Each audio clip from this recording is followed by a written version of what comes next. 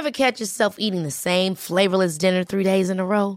Dreaming of something better? Well, HelloFresh is your guilt-free dream come true, baby. It's me, Keke Palmer. Let's wake up those taste buds with hot, juicy pecan-crusted chicken or garlic butter shrimp scampi. Hello Fresh.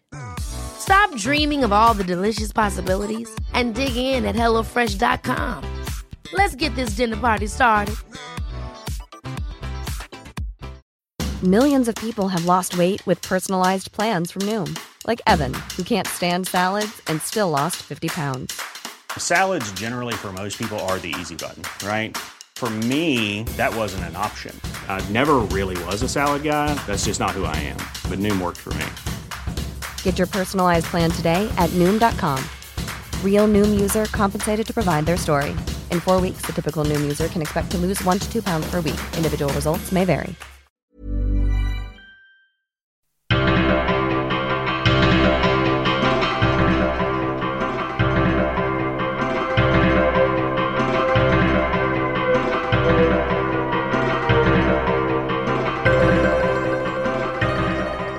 Hello, and welcome back to Eli Reads Salambo.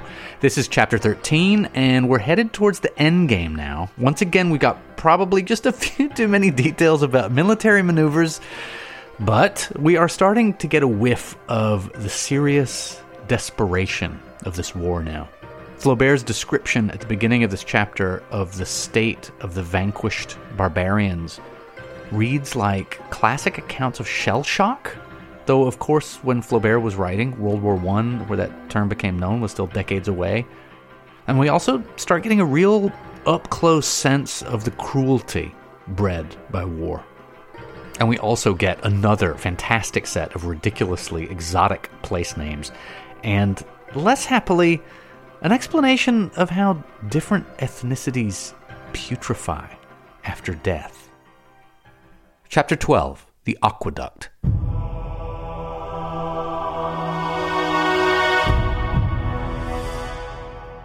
12 hours afterwards, all that remained of the mercenaries was a heap of wounded, dead, and dying.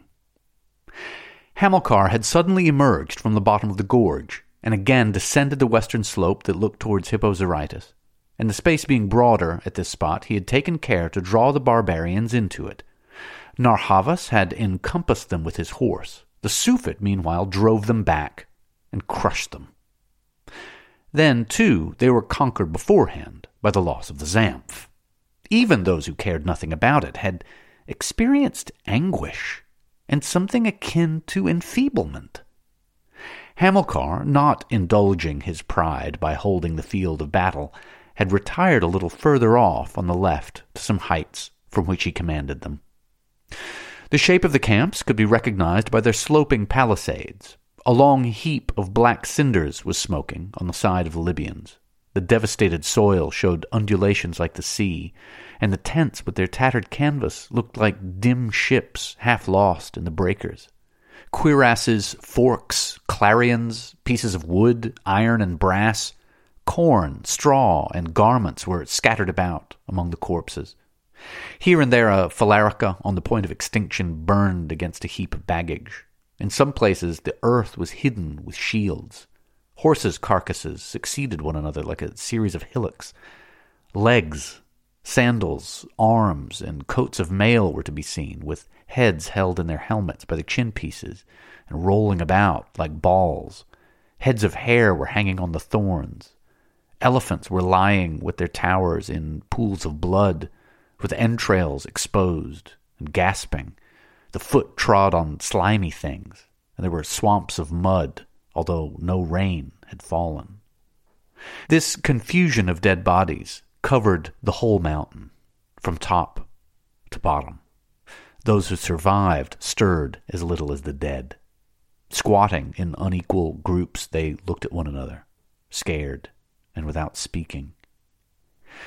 The lake of Hippo Zarytus shone at the end of a long meadow beneath the setting sun. To the right, an agglomeration of white houses extended beyond a girdle of walls. Then the sea spread out indefinitely, and the barbarians, with their chins in their hands, sighed as they thought of their native lands. A cloud of grey dust was falling. The evening wind blew, then every breast dilated, and as the freshness increased, the vermin might be seen to forsake the dead, who were colder now, and to run over the hot sand. Crows, looking towards the dying, rested motionless on the tops of the big stones. When night had fallen, yellow-haired dogs, those unclean beasts which followed the armies, came quite softly into the midst of the barbarians. At first they licked the clots of blood on the still tepid stumps, and soon they began to devour the corpses, biting into the stomachs first of all. The fugitives reappeared one by one, like shadows. The women also ventured to return, for there were still some of them left, especially among the Libyans, in spite of the dreadful massacre of them by the Numidians.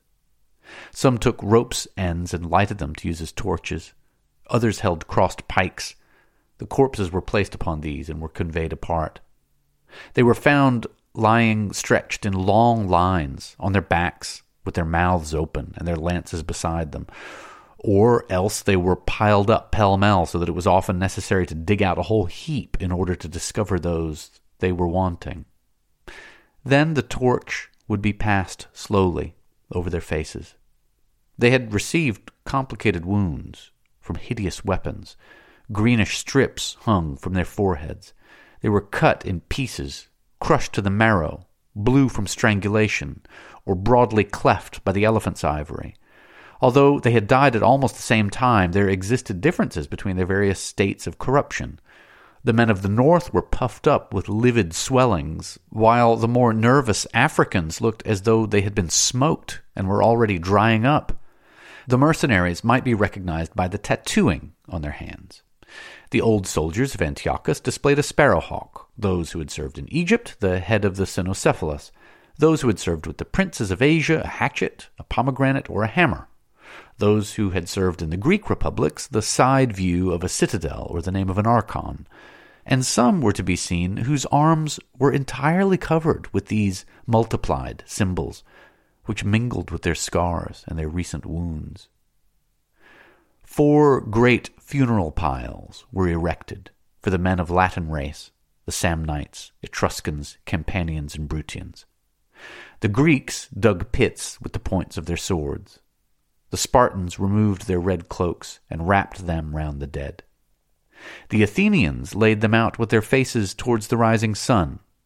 The Cantabrians buried them beneath a heap of pebbles.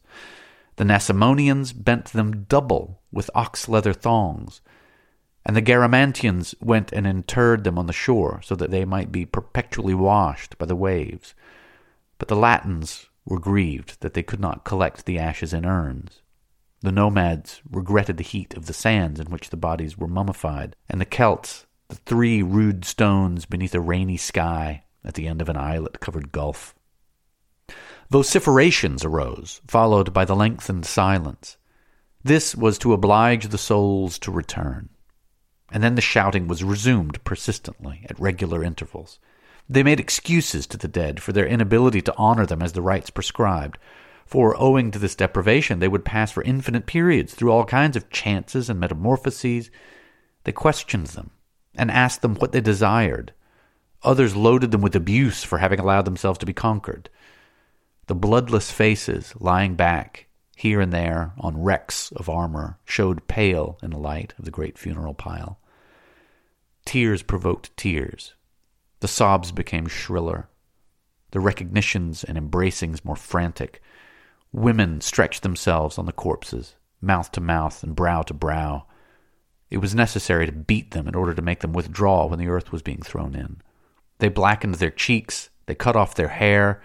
They drew their own blood and poured it into the pits. They gashed themselves in imitation of the wounds that disfigured the dead. Roarings burst forth through the crashings of the cymbals. Some snatched off their amulets and spat upon them.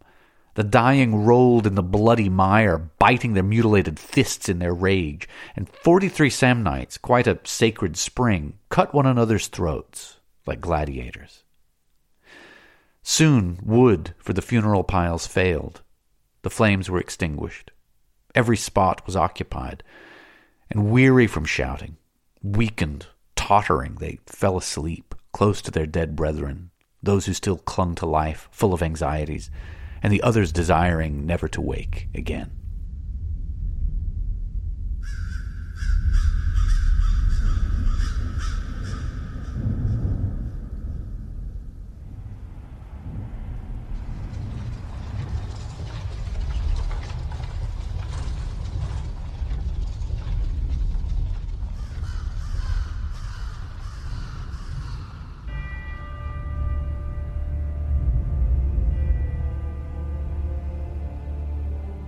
In the grayness of the dawn, some soldiers appeared on the outskirts of the barbarians, and filed past with their helmets raised on the points of their pikes.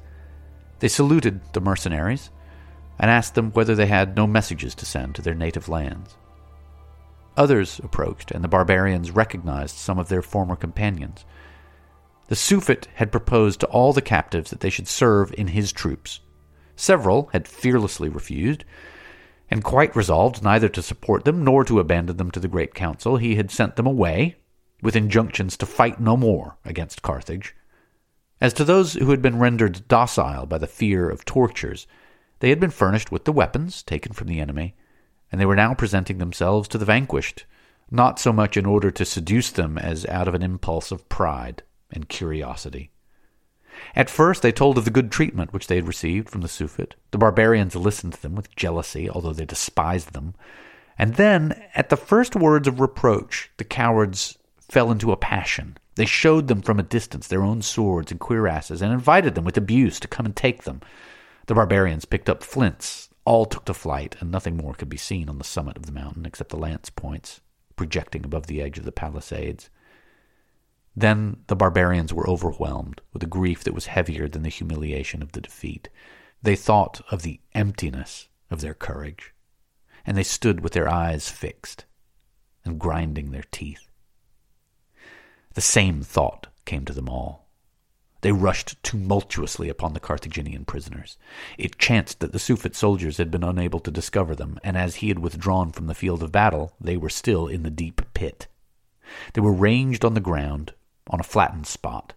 Sentries formed a circle around them, and the women were allowed to enter 30 or 40 at a time. Wishing to profit by the short time that was allowed to them, they ran from one to the other, uncertain and panting, and then bending over the poor bodies, they struck them with all their might, like washerwomen beating linen. Shrieking their husbands' names, they tore them with their nails and put out their eyes with the bodkins of their hair. The men came next, and tortured them from their feet, which they cut off at the ankles, to their foreheads, from which they took crowns of skin to put upon their own heads. The eaters of uncleanness were atrocious in their devices. They envenomed the wounds by pouring into them dust, vinegar, and fragments of pottery. Others waited behind. Blood flowed, and they rejoiced like vintagers round fuming vats. Matho, however, was seated on the ground at the very place where he had happened to be when the battle ended, his elbows on his knees, and his temples in his hands. He saw nothing, heard nothing, and had ceased to think. At the shrieks of joy uttered by the crowd, he raised his head. Before him a strip of canvas caught on a flagpole, and trailing on the ground, sheltered in confused fashion blankets, carpets, and a lion's skin. He recognized his tent, and he riveted his eyes upon the ground as though Hamilcar's daughter, when she disappeared, had sunk into the earth. The torn canvas flapped in the wind. The long rags of it sometimes passed across his mouth, and he perceived a red mark like the print of a hand. It was the hand of Narr'Havas, the token of their alliance. Then Matho rose. He took a firebrand which was still smoking, and threw it disdainfully upon the wrecks of his tent. And then with the toe of his cothurn he pushed the things which fell out back towards the flame, so that nothing might be left. Suddenly, without anyone being able to guess from what point he had sprung up, Spendius reappeared. The former slave had fastened 2 fragments of a lance against his thigh. He limped with a piteous look, breathing forth complaints the while. "Remove that," said Matho to him. "I know that you are a brave fellow." For he was so crushed by the injustice of the gods that he had not strength enough to be indignant with men. Spendius beckoned to him and led him to a hollow of the mountain where Zarxus and Autaritus were lying, concealed. They had fled like the slave. the one although he was cruel, and the other in spite of his bravery.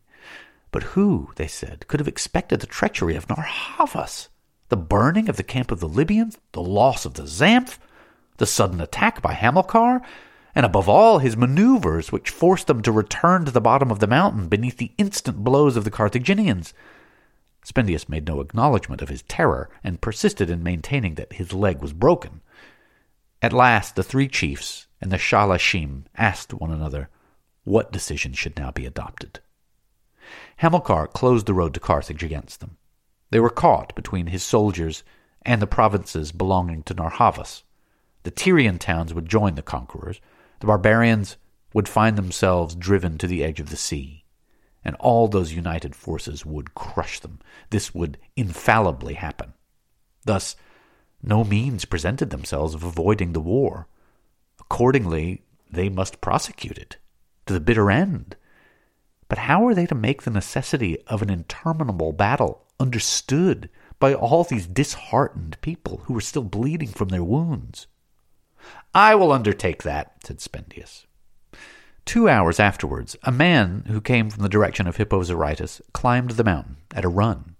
He waved some tablets at arm's length, and as he shouted very loudly, the barbarians surrounded him. The tablets had been dispatched by the Greek soldiers in Sardinia. They recommended their African comrades to watch over Gisco and the other captives. A Samian trader, one Hipponax, coming from Carthage, had informed them that a plot was being organized to promote their escape, and the barbarians were urged to take every precaution. The Republic was powerful. Well, Spendius's stratagem did not succeed at first as he had hoped. This assurance of the new peril, so far from exciting frenzy, raised fears, and remembering Hamilcar's warning lately thrown into their midst, they expected something unlooked for and terrible. The night was spent in great distress. Several even got rid of their weapons so as to soften the Suffet when he presented himself. But on the following day, at the third watch, a second runner appeared, still more breathless and blackened with dust. The Greek snatched from his hand a roll of papyrus covered with Phoenician writing. The mercenaries were entreated not to be disheartened. The brave men of Tunis were coming, with large reinforcements. Spendius first read the letter 3 times in succession, and held up by 2 Cappadocians, who bore him seated on their shoulders, he had himself conveyed from place to place, and reread it. For 7 hours he harangued. He reminded the mercenaries of the promises of the Great Council, the Africans of the cruelties of the stewards, and all the barbarians of the injustice of Carthage. The Suffet's mildness was only a bait to capture them. Those who surrendered would be sold as slaves, and the vanquished would perish under torture. As to flight, what routes could they follow? Not a nation would receive them, whereas by continuing their efforts they would obtain at once freedom, vengeance, and money. And they would not have long to wait, since the people of Tunis, the whole of Libya, was rushing to relieve them. He showed the unrolled papyrus. "Look at it. Read. See their promises. I do not lie." Dogs were straying about with their black muzzles all plastered with red. The men's uncovered heads were growing hot in the burning sun. A nauseous smell exhaled from the badly buried corpses. Some even projected from the earth as far as the waist. Spendius called them to witness what he was saying, and then he raised his fists in the direction of Hamilcar. Matho, moreover, was watching him, and to cover his cowardice he displayed an anger, by which he gradually found himself carried away. Devoting himself to the gods, he heaped curses upon the Carthaginians. The torture of the captives was child's play. Why spare them, and be ever dragging this useless cattle after one? No, we must put an end to it. Their designs are known. A single one might ruin us. No pity. Those who are worthy will be known by the speed of their legs and the force of their blows. Then they turned again upon the captives. Several were still in the last throes. They were finished by the thrust of a heel in the mouth, or a stab with the point of a javelin. Then they thought of Gisco. Nowhere could he be seen. They were disturbed with anxiety. They wished at once to convince themselves of his death and to participate in it. At last 3 Samnite shepherds discovered him, at a distance of 15 paces from the spot where Matho's tent lately stood. They recognized him by his long beard, and they called the rest. Stretched on his back, his arms against his hips and his knees close together, he looked like a dead man laid out for the tomb. Nevertheless, his wasted sides rose and fell, and his eyes, wide opened in his pallid face, gazed in a continuous and intolerable fashion. The barbarians looked at him first with great astonishment. Since he had been living in the pit, he had been almost forgotten. Rendered uneasy by old memories, they stood at a distance and did not venture to raise their hands against him. But those who were behind were murmuring and pressed forward when a Garamantian passed through the crowd. He was brandishing a sickle. All understood his thought. Their faces purpled, and smitten with shame, they shrieked, "Yes! Yes!" The man with the curved steel approached Gisco. He took his head, and, resting it upon his knee, sawed it off, with rapid strokes. It fell. The great jets of blood made a hole in the dust. Xarxus leaped upon it, and lighter than a leopard ran towards the Carthaginians. Then, when he had covered 2/3 of the mountain, he drew Gisco's head from his breast by the beard, whirled his arm rapidly several times, and the mass, when thrown at last, described a long parabola and disappeared behind the Punic entrenchments. Soon, at the edge of the palisades, there rose 2 crossed standards, the customary sign for claiming a corpse. Then 4 heralds, chosen for their width of chest, went out with great clarions, and, speaking through the brass tubes, declared that henceforth there would be, between Carthaginians and barbarians, neither faith, pity, nor gods, that they refused all overtures beforehand, and that envoys would be sent back with their hands cut off. Immediately afterwards, Spendius was sent to Hippo Zarytus to procure provisions. The Tyrian city sent them some the same evening. They ate greedily. Then, when they were strengthened, they speedily collected the remains of their baggage and their broken arms. The women massed themselves in the center, and, heedless of the wounded, left weeping behind them, they set out along the edge of the shore like a herd of wolves taking its departure. They were marching upon Hippo Zarytus, resolved to take it, for they had need of a town. Hamilcar, as he perceived them at a distance, had a feeling of despair, in spite of the pride which he experienced in seeing them fly before him. He ought to have attacked them immediately with fresh troops. Another similar day and the war was over. If matters were protracted, they would return with greater strength. The Tyrian towns would join them. His clemency towards the vanquished had been of no avail. He resolved to be pitiless. The same evening he sent the great council a dromedary, laden with bracelets collected from the dead, and with horrible threats ordered another army to be dispatched. All had for a long time believed him lost, so that on learning his victory, they felt a stupefaction which was almost terror. The vaguely announced return of the Xanth completed the wonder. Thus the gods and the Cool fact, a crocodile can't stick out its tongue. Also, you can get health insurance for a month or just under a year in some states. United Healthcare short-term insurance plans, underwritten by Golden Rule Insurance Company, offer flexible, budget-friendly coverage for you. Learn more at uh1.com. Ever catch yourself eating the same flavorless dinner 3 days in a row? Dreaming of something better? Well, HelloFresh is your guilt-free dream come true, baby. It's me, Keke Palmer. Let's wake up those taste buds with hot, juicy pecan-crusted chicken or garlic butter shrimp scampi. Hello Fresh. Stop dreaming of all the delicious possibilities and dig in at HelloFresh.com. Let's get this dinner party started. Millions of people have lost weight with personalized plans from Noom. Like Evan, who can't stand salads and still lost 50 pounds. Salads generally for most people are the easy button, right? For me, that wasn't an option. I never really was a salad guy. That's just not who I am. But Noom worked for me. Get your personalized plan today at Noom.com. Real Noom user compensated to provide their story. In 4 weeks, the typical Noom user can expect to lose 1 to 2 pounds per week. Individual results may vary. The might of Carthage seemed now to belong to him. None of his enemies ventured upon complaint or recrimination. Owing to the enthusiasm of some and the pusillanimity of the rest, An army of 5,000 men was ready before the interval prescribed had elapsed. This army promptly made its way to Utica in order to support the Suffet's rear, while 3,000 of the most notable citizens embarked in vessels which were to land them at Hippo Zarytus, whence they were to drive back the barbarians. Hanno had accepted the command, but he entrusted the army to his lieutenant, Magdassin, so as to lead the troops which were to be disembarked himself, for he could no longer endure the shaking of the litter. His disease had eaten away his lips and nostrils, and he had hollowed out a large hole in his face. The back of his throat could be seen at a distance of 10 paces, and he knew himself to be so hideous that he wore a veil over his head, like a woman. Hippo Zarytus paid no attention to his summonings, nor yet to those of the barbarians, but every morning the inhabitants lowered provisions to the latter in baskets, and shouting from the tops of the towers, pleaded the exigencies of the Republic, and conjured them to withdraw.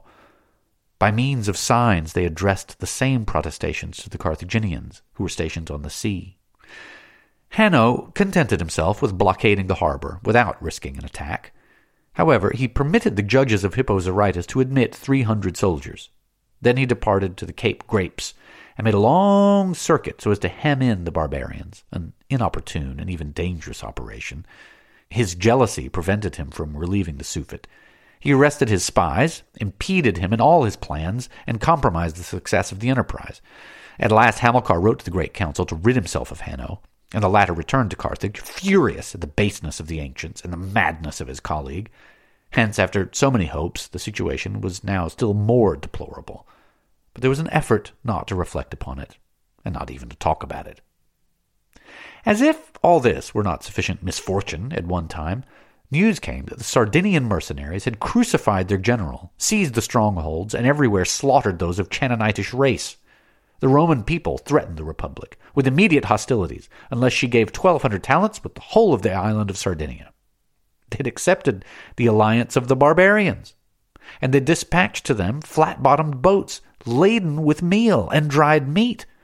The Carthaginians pursued these and captured 500 men, but 3 days afterwards a fleet, coming from Byzacina and conveying provisions to Carthage, foundered in a storm. The gods were evidently declaring against her. Upon this, the citizens of Hippo Zarytus, upon pretense of an alarm, made Hanno's 300 men ascend their walls, and then coming behind them, they took them by the legs and suddenly threw them over the ramparts. Some who were not killed were pursued and went and drowned themselves in the sea.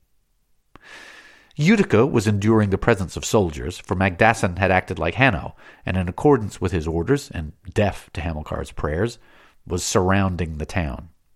As for these, they were given wine mixed with mandrake, and were then slaughtered in their sleep. At the same time, the barbarians arrived. Magdassin fled, the gates were opened, and thenceforth the two Tyrian towns displayed an obstinate devotion to their new friends and an inconceivable hatred to their former allies. This abandonment of the Punic cause was a counsel and a precedent.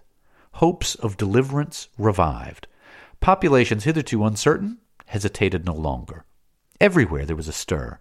The Suffet learnt this, and he had no assistance to look for. He was now irrevocably lost. He immediately dismissed Narhavas, who was to guard the borders of his kingdom. As for himself, he resolved to re-enter Carthage in order to obtain soldiers and begin the war again. The barbarians posted at Hippo Zarytus perceived his army as it descended the mountain. Where could the Carthaginians be going? Hunger, no doubt, was urging them on, and distracted by their sufferings, they were coming, in spite of their weakness, to give battle. But they turned to the right. They were fleeing. They might be overtaken and all be crushed. The barbarians dashed in pursuit of them. The Carthaginians were checked by the river. It was wide this time, and the west wind had not been blowing. Some crossed by swimming, and the rest on their shields. They resumed their march. Night fell. They were out of sight. The barbarians did not stop. They went higher to find a narrower place. The people of Tunis hastened thither, bringing those of Utica along with them. Their numbers increased at every bush, and the Carthaginians, as they lay on the ground, could hear the tramping of their feet in the darkness. From time to time, Barca had a volley of arrows discharged behind him to check them, and several were killed. When day broke, they were in the Ariana Mountains. at the spot where the road makes a bend. Then Matho, who was marching at the head, thought that he could distinguish something green on the horizon on the summit of an eminence. Then the ground sank, and obelisks, domes, and houses appeared. It was Carthage. He leaned against a tree to keep himself from falling, so rapidly did his heart beat. He thought of all that had come to pass in his existence since the last time that he had passed that way. It was an infinite surprise. It stunned him. And then he was transported with joy at the thought of seeing Salammbô again. The reasons which he had for execrating her returned to his recollection, but he very quickly rejected them. Quivering and with straining eyeballs, he gazed at the lofty terrace of a palace above the palm trees beyond Eschmoun. A smile of ecstasy lighted his face, as if some great light had reached him. He opened his arms and sent kisses on the breeze, and murmured, "Come, come." A sigh swelled his breast, and 2 long tears like pearls fell upon his beard. "What stays you?" cried Spendius. "Make haste! Forward! The Suevid is going to escape us!" "But your knees are tottering. You're looking at me like a drunken man." He stamped with impatience and urged Matho, his eyes twinkling as at the approach of an object long aimed at. "Ah, we have reached it! We are there! I have them!" He had so convinced and triumphant an air that Matho was surprised from his torpor and felt himself carried away by it. These words, coming when his distress was at its height, drove his despair to vengeance and pointed to food for his wrath. He bounded upon one of the camels that were among the baggage, snatched up its halter, and with the long rope struck the stragglers with all his might, running right and left alternately in the rear of the army like a dog driving a flock. At this thundering voice, the lines of men closed up. Even the lame hurried their steps. The intervening space lessened in the middle of the isthmus. The foremost of the barbarians were marching in the dust raised by the Carthaginians. The 2 armies were coming close and were on the point of touching, but the Malqua gate, the Tagaste gate, and the great gate of Khamon threw wide their leaves. The Punic square divided. 3 columns were swallowed up and eddied beneath the porches. Soon the mass, being too tightly packed, could advance no further. Pikes clashed in the air, and the arrows of the barbarians were shivering against the walls. Hamilcar was to be seen on the threshold of Khamon. He turned round and shouted to his men to move aside. He dismounted from his horse, and pricking it on the croup with the sword which he held, sent it against the barbarians. It was a black stallion, which was fed on balls of meal, and would bend its knees to allow its master to mount. Why was he sending it away? Was this a sacrifice? The noble horse galloped into the midst of the lances, knocked down men, and entangling its feet in its entrails, fell down, then rose again, with furious leaps, and while they were moving aside, trying to stop it, or looking at it in surprise, the Carthaginians had united again. They entered, and the enormous gate shut, echoing behind them. It would not yield. The barbarians came crushing against it, and for some minutes there was an oscillation throughout the army, which became weaker and weaker, and at last ceased. The Carthaginians had placed soldiers on the aqueduct. They began to hurl stones, balls, and beams. Spendius represented that it would be best not to persist. The barbarians went and posted themselves further off, all being quite resolved to lay siege to Carthage.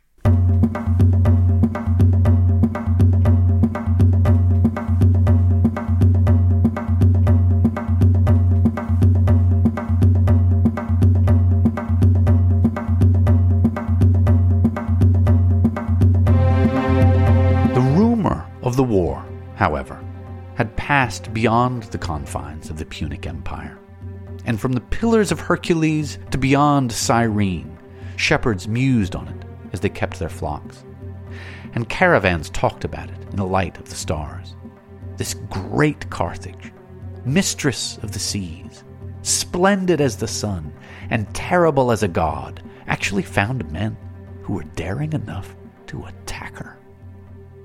Her fall even had been asserted several times, and all had believed it, for all wished it.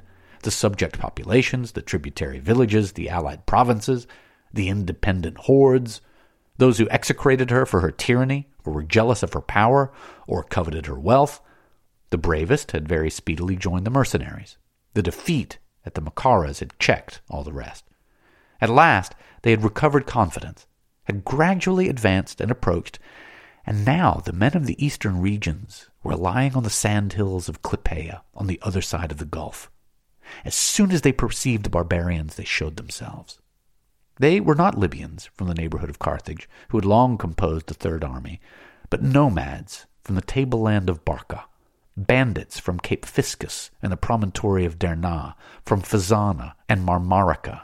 They had crossed the desert, drinking at the brackish wells walled in with camel's bones. The Zouaques, with their covering of ostrich feathers, had come on quadriga. The Garamantians, masked with black veils, rode behind on their painted mares. Others were mounted on asses, onagers, zebras, and buffalo, while some dragged after them the roofs of their sloop-shaped huts, together with their families and idols. There were Ammonians with limbs wrinkled by the hot water of the springs, Atarantians who curse the sun, troglodytes who bury their dead with laughter beneath branches of trees, and the hideous Ossians who eat grasshoppers, the Acromachidae who eat lice, and the vermilion-painted Gessantians who eat apes. All were ranged along the edge of the sea in a great straight line.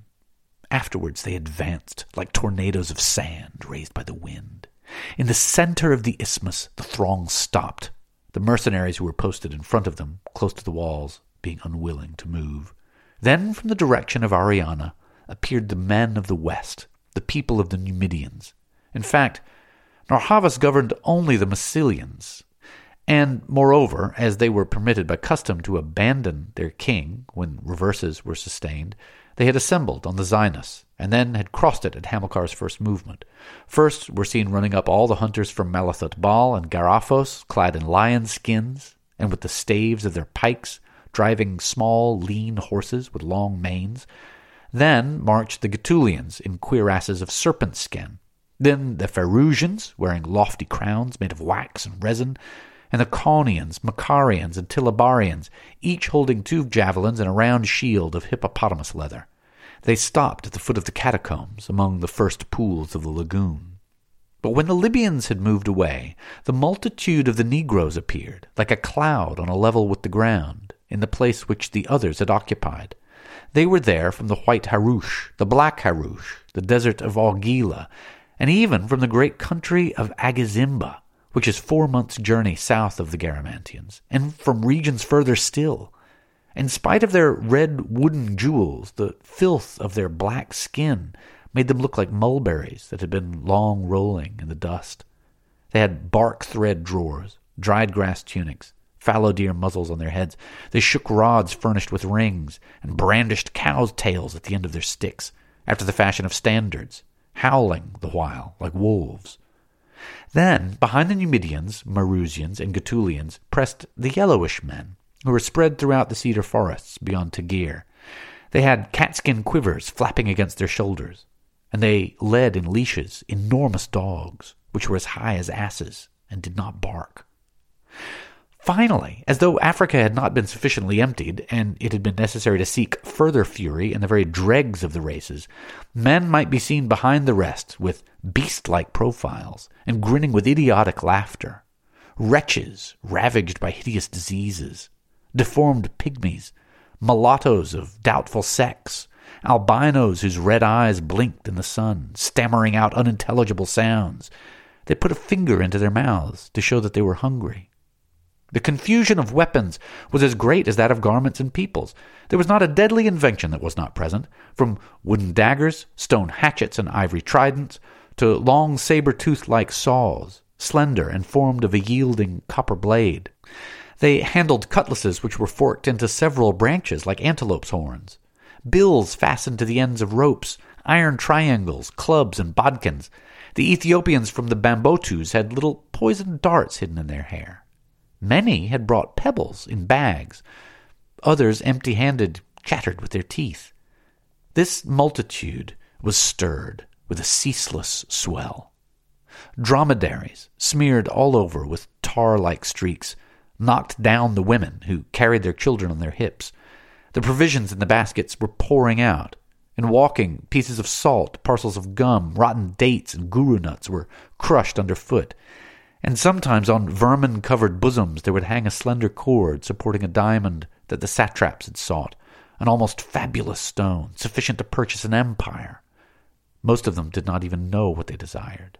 They were impelled by fascination or curiosity, and nomads who had never seen a town were frightened by the shadows of the walls. The isthmus was now hidden by men, and this long surface, whereon the tents were like huts amid an inundation, stretched as far as the first lines of the other barbarians, which were streaming with steel and were posted symmetrically upon both sides of the aqueduct.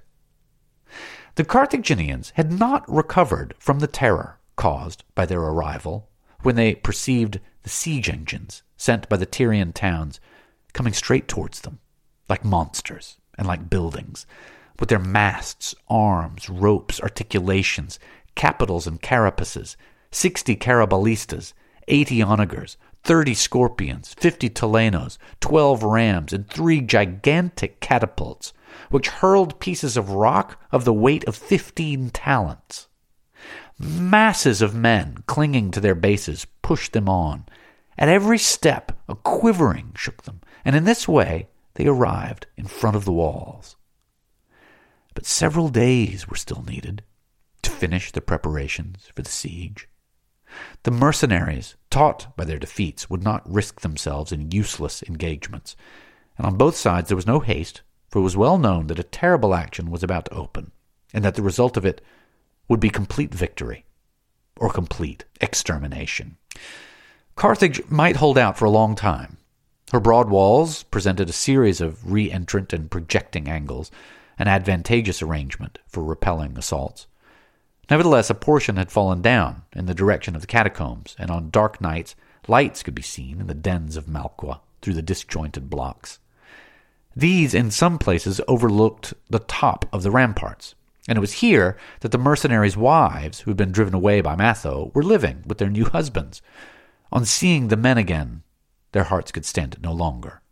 They waved their scarfs at a distance. Then they came and chatted in the darkness with the soldiers through the cleft in the wall. And one morning the great council learned that they had all fled. Some had passed through between the stones. Others, with greater intrepidity, had let themselves down with ropes. At last, Spendius resolved to accomplish his design. The war, by keeping him at a distance, had hitherto prevented him, and since the return to Carthage it seemed to him that the inhabitants suspected his enterprise. But soon they diminished the sentries on the aqueduct. There were not too many people for the defense of the walls. The former slave practiced himself for some days in shooting arrows at the flamingos on the lake. Then, one moonlight evening, he begged Matho to light a great fire of straw in the middle of the night, while all his men were to shout at the same time, and taking Zarxus with him, he went away along the edge of the gulf in the direction of Tunis. When on a level with the last arches, they returned straight towards the aqueduct. The place was unprotected. They crawled to the base of the pillars. The sentries on the platform were walking quietly up and down. Towering flames appeared. Clarions rang, and the soldiers on vedette, believing that there was an assault, rushed away in the direction of Carthage. One man had remained. He showed black against the background of the sky. The moon was shining behind him, and a shadow, which was of extravagant size, looked in the distance like an obelisk proceeding across the plain. They waited until he was in position just before them. Zarxus seized his sling, but whether from prudence or from ferocity, Spendius stopped him. "No, the whiz of the bullet would make a noise. Let me." Then he bent his bow with all his strength, resting the lower end of it against the great toe of his left boot. He took aim, and the arrow went off. The man did not fall. He disappeared. "If he were wounded, we should hear him," said Spendius, and he mounted quickly from story to story as he had done the first time, with the assistance of a rope and a harpoon. Then, when he had reached the top and was beside the corpse, he let it fall again. The Balearan fastened a pick and a mallet to it and turned back. The trumpets sounded no longer. All was now quiet. Spendius had raised one of the flagstones, and entering the water, had closed it behind him.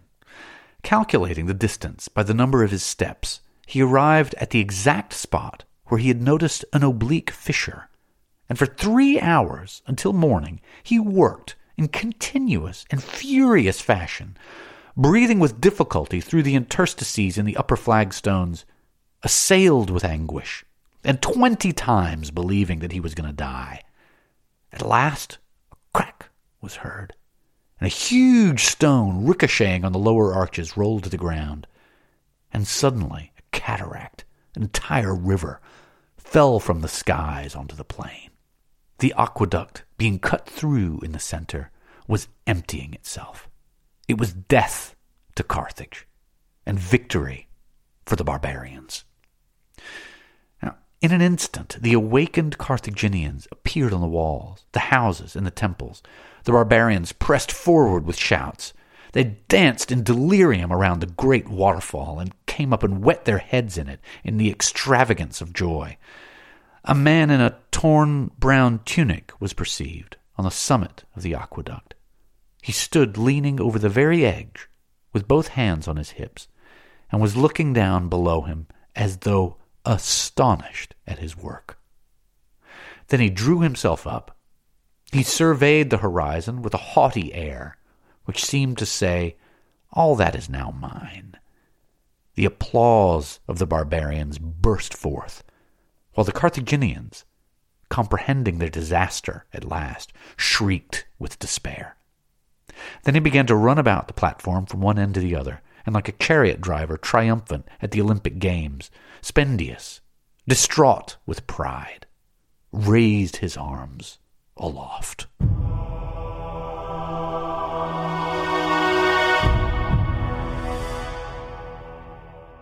That was chapter 12 of Eli Reed's Salambo.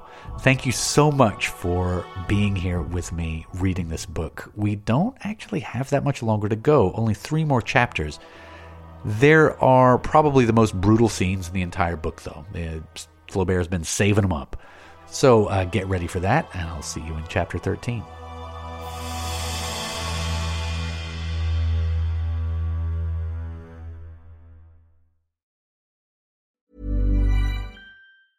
Ever catch yourself eating the same flavorless dinner 3 days in a row? Dreaming of something better? Well, HelloFresh is your guilt-free dream come true, baby. It's me, Keke Palmer. Let's wake up those taste buds with hot, juicy pecan-crusted chicken or garlic butter shrimp scampi. Hello Fresh. Stop dreaming of all the delicious possibilities and dig in at HelloFresh.com. Let's get this dinner party started.